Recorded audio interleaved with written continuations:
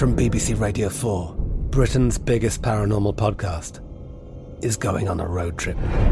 I thought in that moment, oh my God, we've summoned something from this board. This is Uncanny USA. He says, somebody's in the house, and I screamed. Listen to Uncanny USA wherever you get your BBC podcasts, if you dare.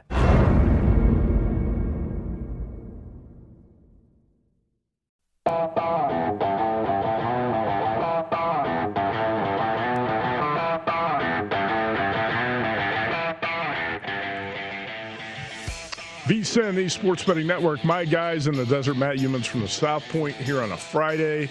Thanks to Mike Pritchard, Jonathan Von Tobel, Wes Reynolds joining me in the first hour. If you need to catch the replay of any show on VSiN, go to vsin.com. You can get show replays or watch everything live on the website or the app. Or like I did this morning, I watched Follow the Money on NESN on DirecTV channel 628.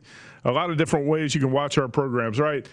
The MLB trade deadline has passed, and right at the deadline, the Giants made a big move, and I think they had to. In the National League West, the Dodgers did a blockbuster deal to get Max Scherzer and Trey Turner. They also picked up Danny Duffy from the Kansas City Royals. I think the Dodgers made some exceptional moves. One thing they did not do is get Craig Kimbrell for the bullpen. He went from the Cubs to the White Sox. But the Cubs sold off everybody. And Cubs fans are not going to be happy. The faces of the franchise are gone. Chris Bryant, third baseman, headed from the Cubs to San Francisco. I think it was a big move by the Giants, one they had to make. He's going to make a great fit in that lineup. So Chris Bryant goes from Chicago to San Francisco right at the deadline today. The Padres, a little bit quiet at the trade deadline. No major pickups. 10 All-Stars traded teams at the deadline, but none went to the Padres. Even though Daniel Hudson is a pretty good addition to the pitching staff, the Padres got beat out when the Dodgers came over the top for Max Scherzer. Look at the updated NL West odds from Circa Sports right now. The Dodgers, the favorites at minus 230. So Dodgers still the odds-on favorites in the driver's seat. 3 games back of the Giants with 2 months to go in the baseball season. Dodgers 62-42. Giants 64-38, 3 up. Padres 60-45. The Padres are the third choice. Dodgers minus 230, Giants plus 290, and Padres 9-1 odds.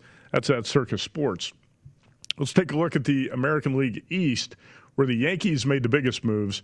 Anthony Rizzo, first baseman, goes from Chicago to New York. Also, Joey Gallo from Texas to the Bronx. So some big deals in the Bronx for the Yankees.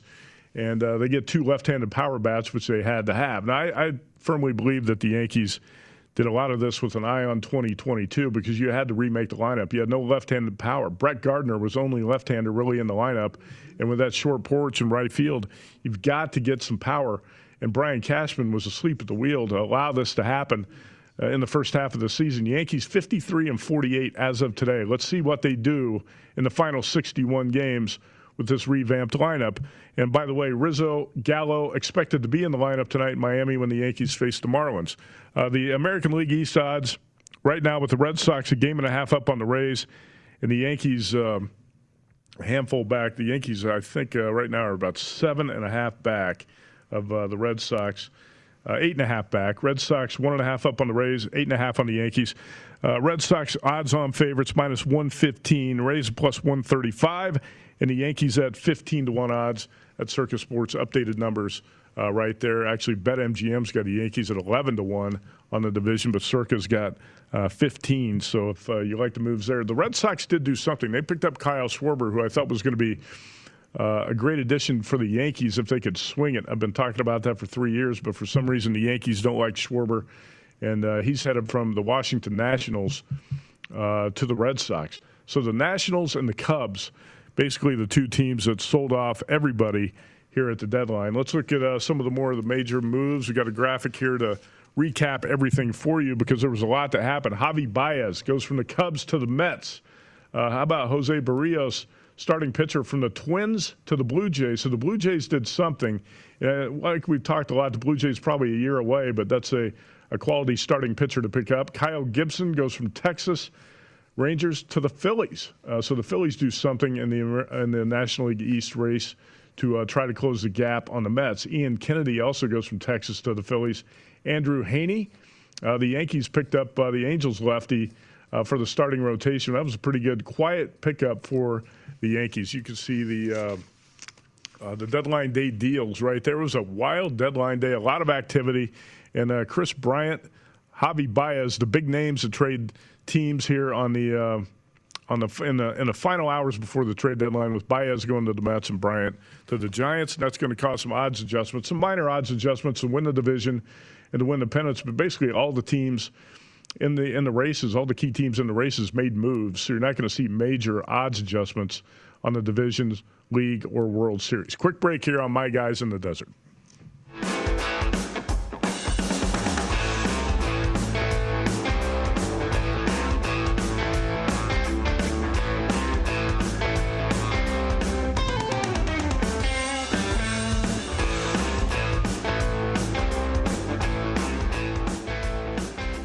From the oddstrader.com studio at South Point Hotel and Casino, go to oddstrader.com, download the free OddsTrader app right now. Start winning with up to the second info you need, real-time bet tracking, live in-game odds and stats, and much, much more at oddstrader.com. Here at the South Point, My Guys in the Desert on a Friday afternoon. VSiN, the Sports Betting Network. Matt Youmans with Bruce Marshall. In the first hour today, we were loaded with Mike Pritchard, Jonathan Von Tobel, and Wes Reynolds. Bruce Marshall joins us now to talk some college football. Bruce, there's no shortage of news in the sports world right now, right? Gosh, I know. And the college, the conference shifting. We got baseball here at the trade deadline, Olympics going on. But the conference stuff really intrigues me. I've been writing about this throughout the season, I'm sure. Maybe in VSiN Point Spread Weekly, certainly in the Gold Sheet. But there's more to come here. And just one real quick note. Today, when I'm talking to people around the country, there are people, Big Ten. There are so many people in the Big Ten now are wondering, what was Kevin Warren, the commissioner, doing asleep at the wheel here? I mean, if Texas and Oklahoma were really in play, he should have known about it. And even if they were conducting these things kind of secretly with the SEC, by golly, they should have gotten involved. And there's some Big Ten people saying, what the heck is going on with this commissioner? And they point back to last year, some of the stuff they didn't like either. So he's got some answering to do to his constituents there in the Big Ten. I don't know why he's still got a job, to be honest with you, Bruce. I was saying this last year at this time. Kevin Warren looked completely clueless in that job, and he is not doing a good job replacing Jim Delaney at the top of the Big Ten. All right, the big news early in the week, it's been overshadowed at this point, but it's Oklahoma and Texas to the SEC. And it's been voted on by the league and approved. It's going to happen within, 2025, Bruce? Is that going to be the first year for the Longhorns and Sooners in the SEC? I think it's going to happen sooner, although I understand why Texas and Oklahoma didn't want to force their way out before the end of the current media deal. Now, the Big 12 still owns the media rights in football and basketball for Oklahoma and Texas through the length of these TV contracts, which run through 25. Texas and Oklahoma know what happened with Maryland when it sort of dared the ACC to stop it when I went to the Big Ten a few years ago and got involved in a ugly court battle. ACC $50 million was going to charge Maryland to leave. Maryland countersued for $150 million. They were fighting in court for a few years. They finally settled for low $30 million range. But there's no reason for Texas and Oklahoma to force that yet. The Big 12 might implode on its own and may not have to owe anything. If that's the case. I believe, though, it'll happen before 2025. Big 12 is going to undergo some things. There'll be some negotiations going on in the back room, and there's some ways that Texas and Oklahoma could buy their way out of this and jump into the SEC sooner. So I think it's going to happen before 2025, as soon maybe as next year. Don't be surprised if it's more likely to happen in 2022 than 2025. Really? Okay. That does surprise me. That would surprise me, Bruce, if they can make it happen that fast. All right, so there's a trickle-down effect here, a lot of dominoes to fall, let's put it that way. Tell me what you think happens next with the Big 12, the Pac-12, the Big 10. Where are these pieces going to fit? It's a long-range prediction. The long range is a hard thing to say how long that is now in college football because this stuff is changing quick. And the media rights things sort of change the equation some because it's not as easy for these schools to bolt out. I would watch the Pac-12 not gobbling people up. I think they're at risk of losing some teams. And I'm just putting two and two together here. Pac-12 Network has been a major disappointment. They've got a new conference media rights deal coming up pretty soon, too. But some of the stuff that was going on, now this is before the new commissioner came in, but during the Larry Scott years, what they were trying to do and selling off rights to the network and all that, a lot of schools didn't like that. Mike Bond, the new USC AD, as of last year, came from Cincinnati. One of the first things he said was, we're not happy with the Pac-12. We're really not. Now, he's since backed off that a little bit, but that's on record. As is UCLA. Biggest booster, Casey Wasserman, a couple of years ago, started saying maybe we should look at the ACC. I'm telling you, something could happen with the Pac-12. USC, UCLA are big fish there. It's all about TV dollars. They're not maximizing what they could get in the Pac-12. And geography doesn't mean anything anymore. It's TV sets and what you can do. And I think the Pac-12 is going to have trouble staying together in its current form. It might not happen right away, but within a year or two, look out for the SEC going and looking to become a super league, more than 16 teams. Look out for the Big Ten maybe saying, hey, we ought to maybe look to expand and co-opt. I think there could be a lot of things. And in the meantime, the Big 12, I don't know what's going to happen there. I would expect the next move, West Virginia will try to get its weasel its way out into the ACC, but they'll wait to see how Oklahoma and Texas, do. But that's what West Virginia would like to do. I don't know what's going to happen with Kansas and Iowa State and the rest. I really don't. All right, that's Bruce Marshall, editor of the Gold Sheet, VSiN contributor. Bruce, you went to ACC Media Days. We'll talk about that in a minute, but man, there is so much going on here with college football. I don't like the way it's headed. I hate this. It's going to blow up college football as we know it. Everything's going to look different in the future. I guess we have to adjust to it and get used to accept the change at some point. What I think is going to happen is the Big Ten and the Pac-12 are going to make some sort of alliance. And because the Big Ten and Pac-12 have had a working arrangement over the years, and the academic institutions also line up in a lot of different ways. I could see the Big Ten expanding to 20 teams or more, the SEC also expanding to 20 teams or more. But do you think it's more likely that some of the Pac-12 schools align with the Big Ten in some sort of super conference? It's possible. It's possible. And I think that might be the way these conferences might not want to stop at 16, Matt. They might want to say, let's go to 20. Let's try to corner as much of the market as we can. I am not sure that Pac-12 is going to be able to stay together in its current alliance, though. The USCs and UCLAs will be fine wherever they end up, but I don't know about Oregon State. I don't know about Washington State. I'm not sure about the Arizona schools, though maybe a little bit more sure about them than Oregon State and Washington State. Where's Utah fit into all this? Colorado could be left out in the cold, too. Something's going to happen here. Now, the Pac-12, there's talk about, well, maybe they want to pick up some of these Big 12 pieces. I'm not sure about that. And if that's going to, I could see this going in a different direction. But the super thing, I wrote a story about 12 years ago in the Gold Sheet. I called it the Big 64. And I predicted this is what's going to happen. You're going to have 4 big conferences of 16 apiece at some point down the road. Now, that was before the playoffs started, so most of my story was railing on no playoff and the early stages of the BCS and how that wasn't working. And Dan Wetzel's book came out right about then. So we've sort of forgotten about, now that there's a playoff, that we at least have that. But that's going to expand a lot, too. It's going to change a lot. And it's almost like, college football deserves this sort of. They stuck with that antiquated bowl system a lot longer than they should have. And, this stuff could have been happening in a more orderly fashion years ago if they had thought about it a little bit more. And instead of trying to blow the whole thing up, and like you mentioned, I would sort of describe it that way as well. I wrote about the expanded playoff this week in Point Spread Weekly. Brent Musburger's thoughts included in there. Paul Stone. Paul contributed to the VSiN College Football Betting Guide, as did you, Bruce Marshall. And by the way, the VSiN College Football Betting Guide is out now.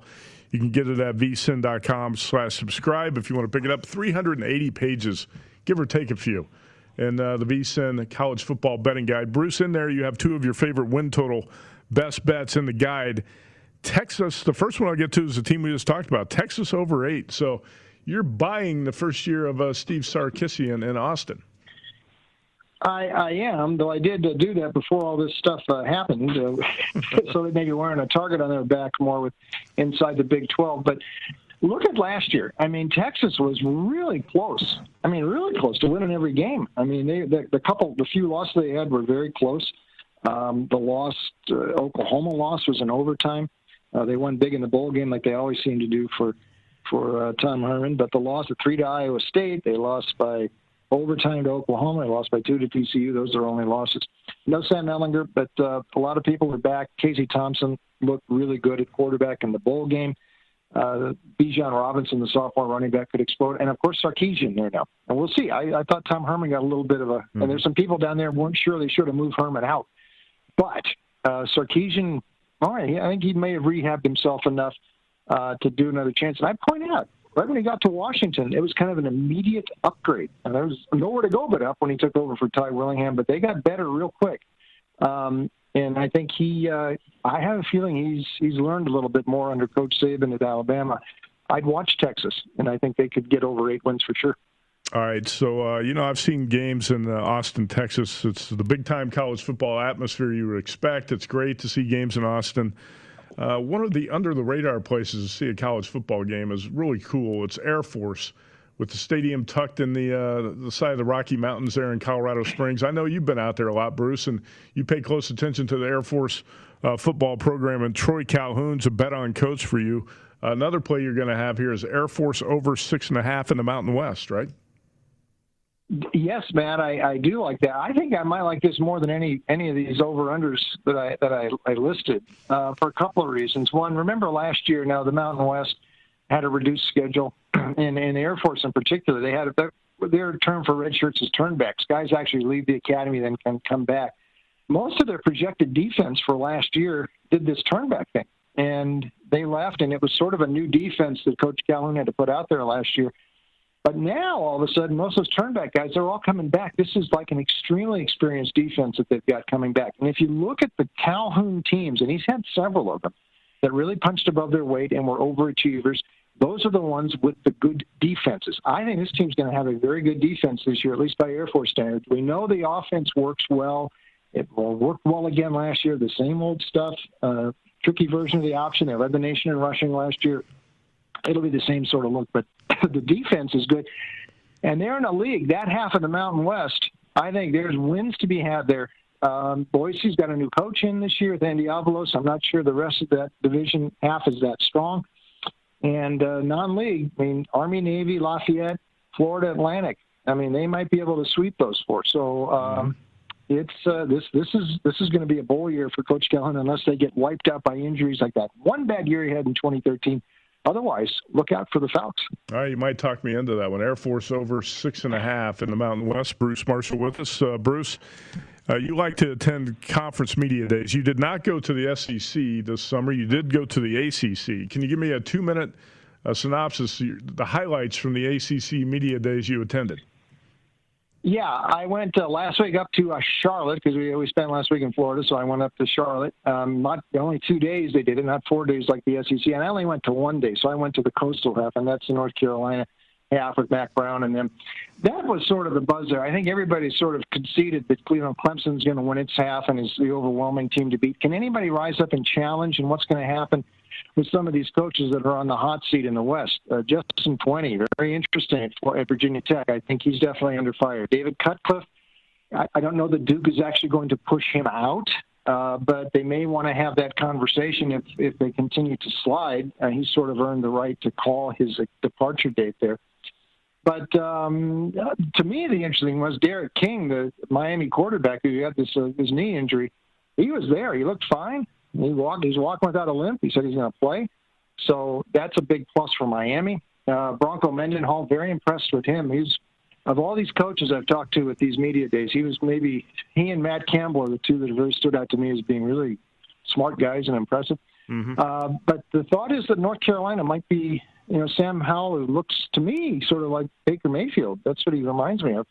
And Mac Brown is very, very excited about this team, and a lot of the guys covering the ACC think North Carolina is a team to watch this year. Could be a top 10 team, and keep an eye on the Tar Heels. All right, Bruce, one positive thing for the Pac-12. Larry Scott is gone. He's out as commissioner. I wrote the Pac-12 preview for the VSiN College Football Betting Guide, so I've studied the Pac-12 in depth here, and I've got one team that is going to come out of the Pac, I think, and win this thing. But how do you rank the top 5 teams in the Pac-12? I know you pay close attention to this conference. Can you rank them 1 through 5 for me?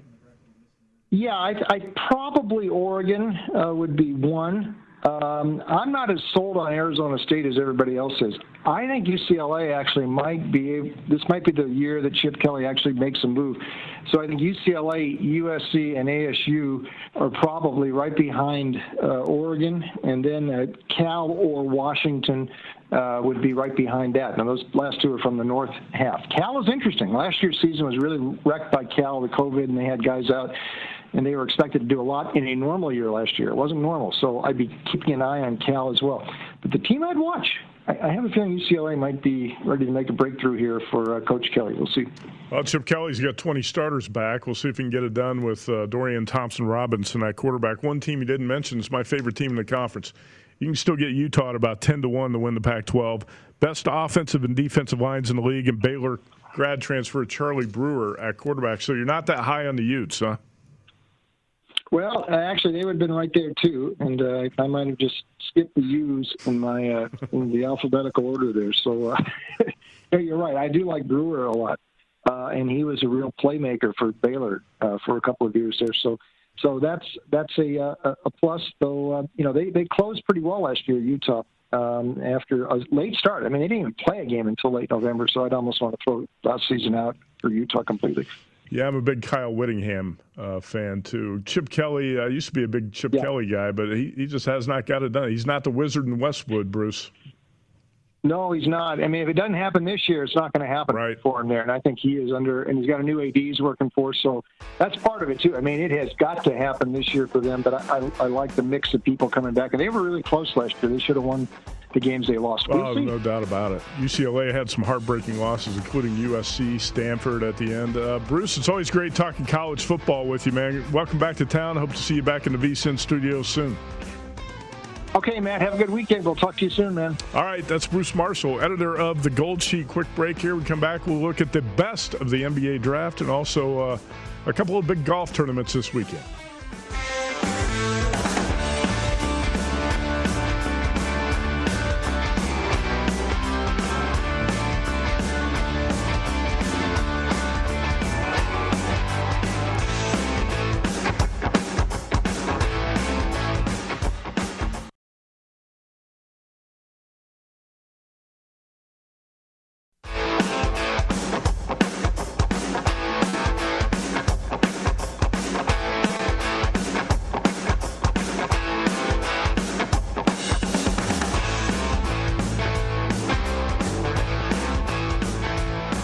With exclusive bets, daily specials, odds boosts, and the largest offer of live in-play options, BetRivers Sportsbook is an industry leader when it comes to online sports betting. And to make your experience even better, BetRivers offers the most live streams of major sports, instant payouts, and only one-time playthrough. BetRivers, your hometown sportsbook, offer valid in Colorado, Iowa, Illinois, Indiana, Virginia, Michigan, and Pennsylvania. Available at PlaySugarHouse.com in New Jersey as well. And you must be 21. The BetRivers Sportsbook, go to BetRivers.com. Let's look back at the best of the NBA draft. Tim Murray, host of The Nightcap. I was on with him last night to analyze some of the picks as they were happening. And Tim gave me his best of the first round last night. I agree with Tim's opinions here. I didn't want to do the same high five as Tim, our favorite 5 picks of the draft, but I like all of his picks here on the graphic you see on the screen. Number 5, Jalen Suggs from Gonzaga to the Magic. Number 11, James Bouknight from UConn to the Hornets. Number 15, Corey Kispert from Gonzaga to the Wizards. Number 38, Ayo Dosunmu from Illinois to the Bulls. And number 40, Jared Butler from Baylor to the Jazz. Tim did say he wanted to replace Butler with Cam Thomas, LSU star, to the Brooklyn Nets. And we talked about that with JVT a little bit. He thinks Cam Thomas can help the Nets, who are the current NBA championship favorites heading into 2021-2022. JVT's top 5, Jalen Green, shooting guard to the Rockets, and also Usman Garuba, who the Rockets picked up at number 23. So you thought those 2 picks by the Rockets in the first round, definite step in the right direction for a franchise that hit rock bottom last season. JVT also went with Suggs, Bouknight, Kispert, and number 17, Trey Murphy from Virginia to the Pelicans. I changed it up a little bit, even though I like all of those picks, those guys. touted for their top 5. I went with James Bouknight. Chris Duarte from Oregon to the Pacers. He's ready to step in and play right now in the backcourt for the Pacers. Duarte, by the way, only the second senior to be picked in the lottery in the past 5 years. One of the best shooters in the draft. 42% from 3 on 5.5 attempts per game last season. I went with Moses Moody of Arkansas to the Warriors. Moody is one of those typical 3-and-D wings, 6'6", wingspan of about 7'1", shot 33% from 3, 81% from the free throw line last season. Isaiah Livers from Michigan to the Pistons, and Luka Garza from Iowa to the Pistons is my 5 favorite picks in the draft. Luka Garza, disrespected, I think, because he's maybe a little slow of foot and is going to be a liability on the defensive end. He averaged 24 points in 32 minutes per game for the Hawkeyes, shot 58% from 2, 44% from 3, 6'11", 250. I think he can help a team despite his defensive shortcomings. So I like really what the Pistons did with Cade Cunningham, Isaiah Livers, and Luka Garza. Quick look at Olympic golf. The 4 majors are over this season. We got 2 more major tournaments this weekend. One is in Japan. And how about my guy, Xander Schauffele, last night, firing a 63 to seize the lead at the halfway point in the Olympics. He is at 11 under par heading into round number 3. Actually, play was suspended at the end of round number 2, and it's about to resume right now in Japan with home country favorite Hideki Matsuyama 3 strokes off the pace at 8 under par. So Schauffele, the leader at the halfway point, minus 11. Matsuyama at 8 under. Mats has got 2 holes to finish today from the second round. Carlos Ortiz from Mexico is 1 stroke off the lead. Colin Morikawa was the pre-tournament favorite. Morikawa right now at 3 under par after the second round, tied with Patrick Reed, Siwoo Kim, and a group of big-name players, including Joaquin Niemann at 3 under. But the group at 7 under, I think you got to watch going into the third round. And that's Rory McIlroy, Shane Lowry, and Paul Casey. And Paul Casey is a player that Wes Reynolds had bet before this tournament, and he talked me into a play on Casey at about 16-1. So Casey, 4 strokes off the lead heading into the weekend in the Olympic golf. And a lot of people are calling it the 5th major. I don't know if I want to go that far, but Sunday afternoon at Primm Valley Golf Club, the VSiN Invitational, 2nd annual VSiN Invitational Golf Tournament. We've got 44 players lined up for a noon shotgun start. This is one of the great courses on the West Coast. If you haven't had a chance to get out there, registration is now closed, but we plan to have this tournament again next year if you want to jump in. We got a noon shotgun start, 2-player scramble format, which I think is great for the players involved in the tournament.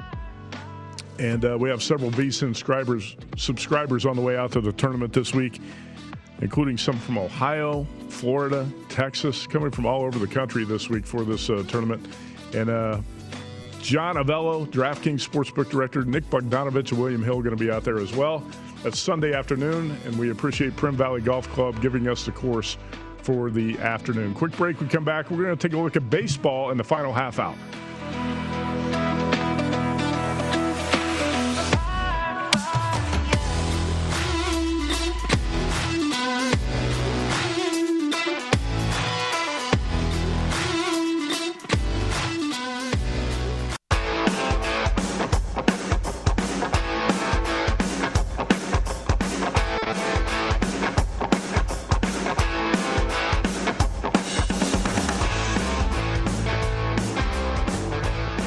The VSiN College Football Betting Guide is out right now. Start your football season on the right foot with our expert analysis and picks on conference champs and a lot more. You get power ratings on every team in college football. Now is also a great time to get your all-access VSiN subscription, including our college and pro football betting guides, along with everything we offer for the entire football season.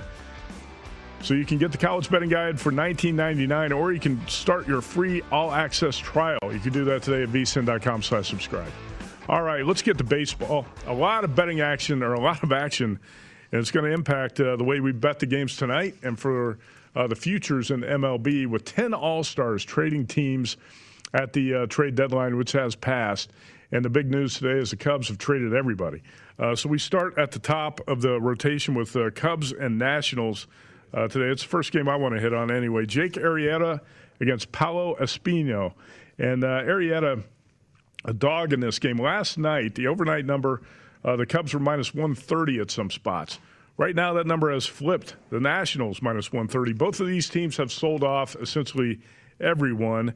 And the Nationals obviously going to miss Trey Turner from that lineup, but they are favored today against Jake Arrieta and the Cubs. The price a little bit cheaper at the South Point Sportsbook right now, but the Nationals 130 at Circa. Chris Bryant was batting .267 with 18 homers before he was traded to the Giants.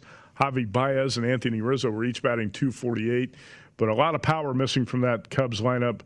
And John Lester, by the way, was scheduled to start last night. He's been scratched for the National, former Cubs starter.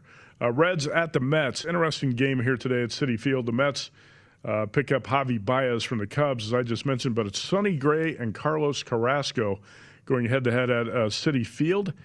And the Mets minus 120 overnight. That price has gone up minus 145, minus 136 at Circa, minus 145 BetMGM. Price up a little bit on the Mets today. Sonny Gray, 11.4 Ks per nine, but few other positive numbers over his 14 starts. He's 2-6. The Reds have won 3 in a row. They did acquire some bullpen help. Carlos Carrasco is going to get the start for the Mets. His season debut after a torn right hamstring. He made 3 appearances in minor league rehab games. Did not really go that well. He was acquired in the Francisco Lindor trade over the offseason. He was supposed to be the number 2 or number 3 starter entering the season, but obviously the injury setback for him. I don't expect him to go deep into the game at all, maybe 3 or 4 innings if he doesn't get rocked out by the Reds before that. It's going to be tough to, I think, lay that price with the Mets today. Next game we'll talk about is Dodgers and D-backs. We'll go there next. And Dodgers going to start Tony Gonsolin tonight against Zach Gallen. Dodgers right now minus 200, just a slight uptick overnight from minus 190. Gonsolin, 4 innings, 1 earned run, 6 Ks, and a 7-4 win against the D-backs July 11th in Los Angeles. Zach Gallen, 1-5 in his 11 starts, but he's got some decent numbers. 10.8 Ks per nine, 1.40 whip. He was rocked by the Cubs in his last start. He earned his only win of the season on April 25th. So it's been a long drought for Gallen and the D-backs this summer, who are, by the way, D-backs 1-9 against the Dodgers this season, 32.5 games back of the Giants in the National League West. The Padres in the race as well. John Gray is going to go for the Rockies tonight, opposing the Padres, and Ryan Weathers at Petco Park. John Gray's got something here that kind of jumps out. If you're looking for a really ugly dog on the card tonight, John Gray went 6 innings, 1 run, 7 Ks, and a 3-1 win at San Diego on July 11th, so not that long ago. Gray beat the Padres at Petco. He's got 3 starts against them this season, 2 of those positive, and Ryan Weathers has lasted at least 5 innings in only 1 of his past 4 starts for the Padres. Rockies are 11-39 on the road, so I'm not going to try to sell the Rockies to you, but that's an ugly dog that you might want to take a look at, or not be shocked if they play well tonight behind John Gray at Petco Park. Now, Matt Harvey has been a punchline for much of this season. It's not been the case lately. In fact, we'll go next to Orioles, Tigers in Detroit. Matt Harvey and Tarek Skubal, the lefty for the Tigers. Harvey, he's 5-10, and he beat the Nationals and the Royals in his last 2 starts. 12 innings, 4 hits, 6 strikeouts, 1 run. He's working on a 12-inning scoreless streak, believe it or not. Matt Harvey. So he's plus 138 tonight against the Tigers in Detroit. And Tigers have won 3 in a row, but Skubal off a really bad start in Kansas City. He allowed 3 homers in 5 innings. The Red Sox and the Rays at the Trop. This game matches Martin Perez and Josh Fleming. The Rays right now minus 140, right in that range. And that lines up pretty much where it was overnight. This line has not moved at all. The Red Sox are 1.5 up on the Rays. The first team other than the Yankees or the Blue Jays that the first team other than the Yankees or the Blue Jays that the Red Sox have faced since the All-Star break.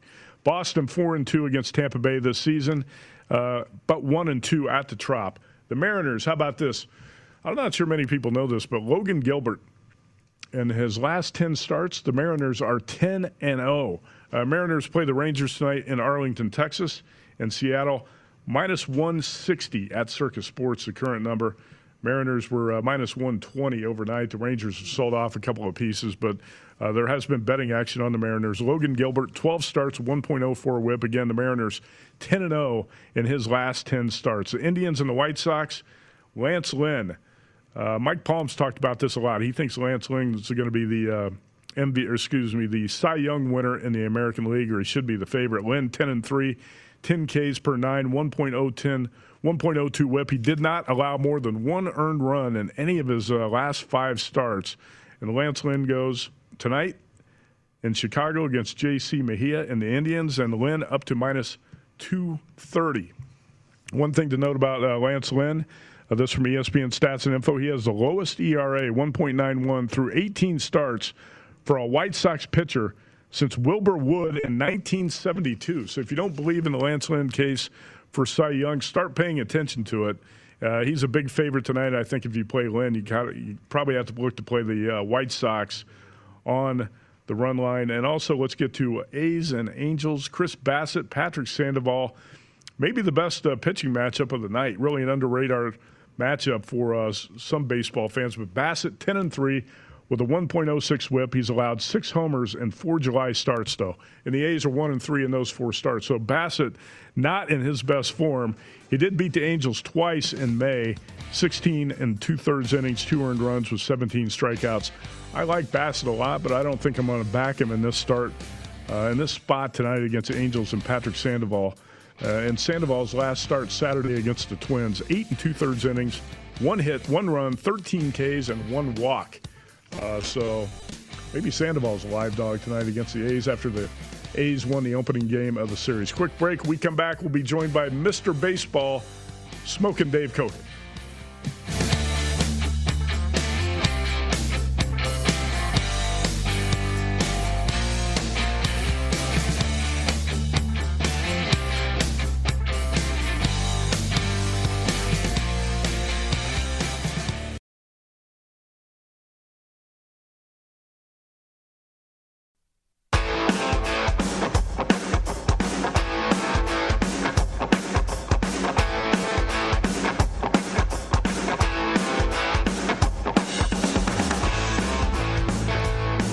Live from the OddsTrader.com studio at South Point Hotel and Casino. Go to OddsTrader.com. Download the free OddsTrader app right now. Start winning with up to the second info you need.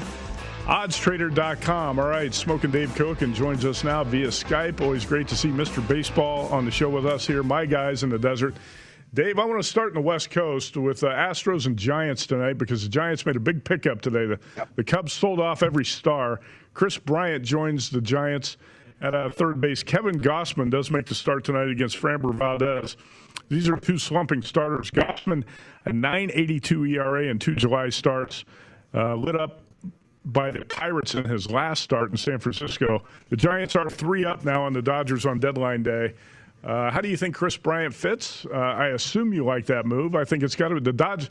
They had to find a way to answer what the Dodgers did with their blockbuster deal, right? Yeah, and Chris Bryant is a great fit for them because when Longoria comes back, they can move him into the outfield. And in the meantime, he could probably play third base or wherever they want to put him. Bryant can play a variety of positions. I think it's exciting for Chris to get on the West Coast because he's a West Coast guy coming from Las Vegas. And the Giants did have to make a move, and it didn't cost them all that much, at least from what I can gather in terms of prospects. The Cubs were selling off pieces very willingly, and the Giants seem to make out here. And for all the moves that the Dodgers and Padres have made, the Giants are still in first place in this division. And if they can hold that lead, either the Dodgers or Padres are going to get knocked out in the eliminations. So Giants are still looking pretty good. Yeah, 3 up with about 60 games to go. And I love the Chris Bryant addition. Like you said, a Las Vegas kid comes back to the West Coast.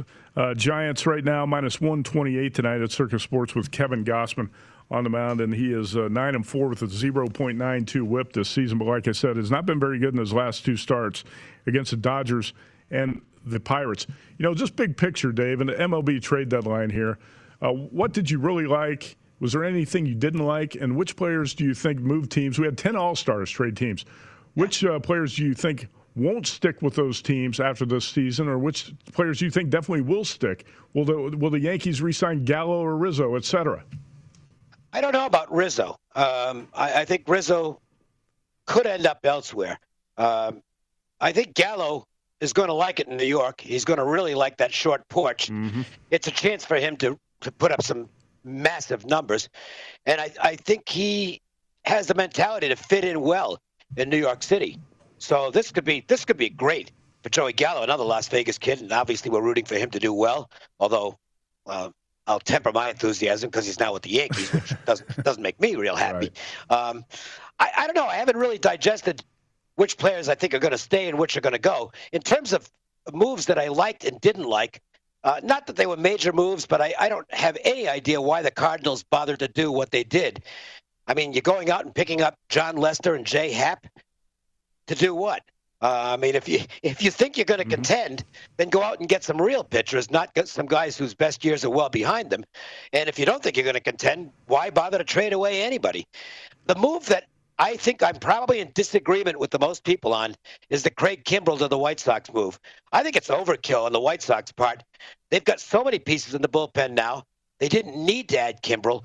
And in the process, it's a real slap in the face to Liam Hendricks, who's been one of the best closers in baseball over the past 2 years. He's had 2 great years in a row, and he's got 25 saves this season. And they basically just demoted him to the setup man because Kimbrell is pretty insistent on pitching only the 9th inning wherever he pitches. That's one of the things. I don't think he would take the deal otherwise. So I just wonder if that's going to go over well. I think Hendricks is very well liked. He's done a terrific job. And you basically said, you know what, we're going to move you to the 8th inning, which is the far less glamorous role. I really don't like that move for the White Sox. Yeah, I see what you're saying there. I really thought the Dodgers were going to make the move for Craig Kimbrell. Dodgers very active, but didn't land one of the Cubs pieces that were on the move. Chris Bryant to the Giants, Javi Baez to the Mets, and obviously Anthony Rizzo to the Yankees. Dave, tonight Yankees are expected to have Rizzo and Gallo in the lineup against the Marlins. We've seen the price go up a little bit on the Yankees tonight in the road favorite spot up to -165 at Circa from -150 overnight. Jameson Taillon's last 4 starts, he's been really good. I think some people might not have known how well he's pitched. 25 innings, 6 earned runs in his last 5. Zach Thompson, a 6'7" right-hander, goes for the Marlins. He's got a 106 whip over 7 starts. So the Yankees right now 53-48, sitting at 101 games. We'll see how they play over the next 61. But what do you expect tonight? Is this an overreaction to think, man, the Yankees are going to mash tonight with Gallo and Rizzo in the lineup after they just got beat 14-0 by the Rays at the Trop yesterday? Well, they sure got humiliated yesterday. Yeah. It's an interesting line to me because I would have thought that this line would have come higher. The Marlins are a bad baseball team, obviously, at this point. They have no offense. Zach Thompson's been pretty good so far, no denying that, but he's facing a good lineup here. And the Yankees off a disastrous performance. With the pickups they've made, I thought the Yankees would be a real public side tonight, and I think they are a public side. But I would have thought this price would come higher than maybe $185, $190, even $2. So it's one of those games that gives me pause. It looks too easy to bet the Yankees to me. Okay, let's go to your Red Sox against the Rays at the Trop. And the Rays rolled the Yankees yesterday. Martin Perez and Josh Fleming, 2 lefties, going to get to start. Tampa Bay -135, we'll call it. And like we said, the Red Sox 1.5 up on the Rays. Dave, this is the first team other than the Yankees or the Blue Jays that the Red Sox have faced since the All-Star break. They're 4-2 against the Rays this season, 1-2 at the Trop. Any opinion on Red Sox Rays tonight? Yeah, it's Fenway South. There will be, I'm guessing, probably more Red Sox fans than Rays fans. When the Red Sox and Yankees play in Tampa, it's usually 50-50 or worse for the home team. Not that that matters a great deal. The Red Sox sending Perez to the mound. He's been awful at Fenway Park. Better on the road, but really not very good any place lately. Josh Fleming has also struggled lately. But the Rays, look, the game plan for him is simple. Go out and pitch 3, 4, 5 innings. We'll get you out of there and go to the bullpen at that point. I would lean Rays here. I didn't make a bet on the game at 135. I think it's priced about right. I do think Tampa Bay deserves the favorites role in this game, though. All right, let's talk about the A's and the Angels in Anaheim tonight. I want to get this ESPN Stats and Info tweet out there. Shohei Ohtani, I think we talked about him enough now. He wasn't talked about enough the first half of the season. The first player in MLB history to hit 37 homers and steal 15 bases before the end of July. So Showtime is showing up for the Angels, but they just traded Andrew Heaney to the Yankees, and Mike Trout's not back yet. So what do you expect from the Angels in the second half? And how about tonight with Chris Bassitt opposing Patrick Sandoval? This is a pretty good pitching matchup. Bassitt 10-3, a 106 whip, but he's allowed 6 homers in 4 July starts, and the A's have lost 3 of those 4 games. And Sandoval actually off a great start against the Twins, 8 2/3, 1 hit, 13 strikeouts and 1 walk, and the A's slight favorites on the road tonight, 110, 115 or so. Does Sandoval bounce off the almost no-hitter? I'm not so sure. He did throw a lot of pitches in the game, but they were mostly stress-free pitches as he was in control. I really like Patrick Sandoval. When he's got his fastball command, his changeup is absolutely unhittable. In fact, I think he set a record for swings and misses in a game earlier this season. This kid can pitch. I don't think the Angels hurt themselves at all at the deadline. Andrew Heaney's never really lived up to billing. I don't think that's a big loss. They didn't add anything, though, so I think the Angels kind of sent a message to the players that, well, we're not going to get there this season, which is nothing new for the Angels. Bassitt hasn't been all that good lately. The A's, however, showing some signs of breaking out offensively. I want to check the lineup and see if Marte is playing in what would be his debut for the A's. He is certainly a nice pickup for them. A little worried about Sandoval bouncing off that performance, so I didn't play the game. But Sandoval's not a guy I want to go against right now. This is a guy who the odds makers have not caught up with, at least the betting market has not caught up with. He's looking like he's going to be the number 1 starter on that team moving down the road. Yeah, I'd agree with you. I like him a lot, too. I like both these pitchers, Bassitt and Sandoval. All right, Dave, a couple games you have plays on tonight. Phillies and Pirates in Pittsburgh, Velasquez and Crow. How'd you play the Philadelphia-Pittsburgh game? I've been playing first fives all season, so I stuck with that philosophy here. I can see this being a high-scoring game over 9 innings as well, but I did play the first 5 over. Velasquez is a you-never-know type of guy. When he's on, when he's got his command, he can be really tough, but more often than not, he doesn't have his command, and therefore he's got some really ugly numbers. And over the past month, his OPS is astonishingly high. It's well over 1, so he's been pretty bad lately. Crow has been mediocre for the most part, right from the get-go for the Pirates. Both teams are hitting the ball reasonably well. I think you got a good chance to see some runs scored early in this game. I played over for the first 5 innings between the Phillies and Pirates. All right. How about the Brewers and Braves? Interesting matchup here. Actually, the overnight number was Brewers minus 130. It's up to minus 145, total of 8.5. Corbin Burns against Touki Toussaint. And what's interesting here is Toussaint had a shoulder injury. Yep. He has made only 2 appearances. He's got 1.32 ERAs, 0.73 whip in those 2 appearances since July 20th. 15 strikeouts and 2 walks. Are those numbers for real? And then Corbin Burns, he's back in form, 3-0 with a 1 ERA in his last 4 starts, 27 innings, 3 earned runs. So you got Toussaint and Burns in the Brewers-Braves matchup in Atlanta. How did you play this?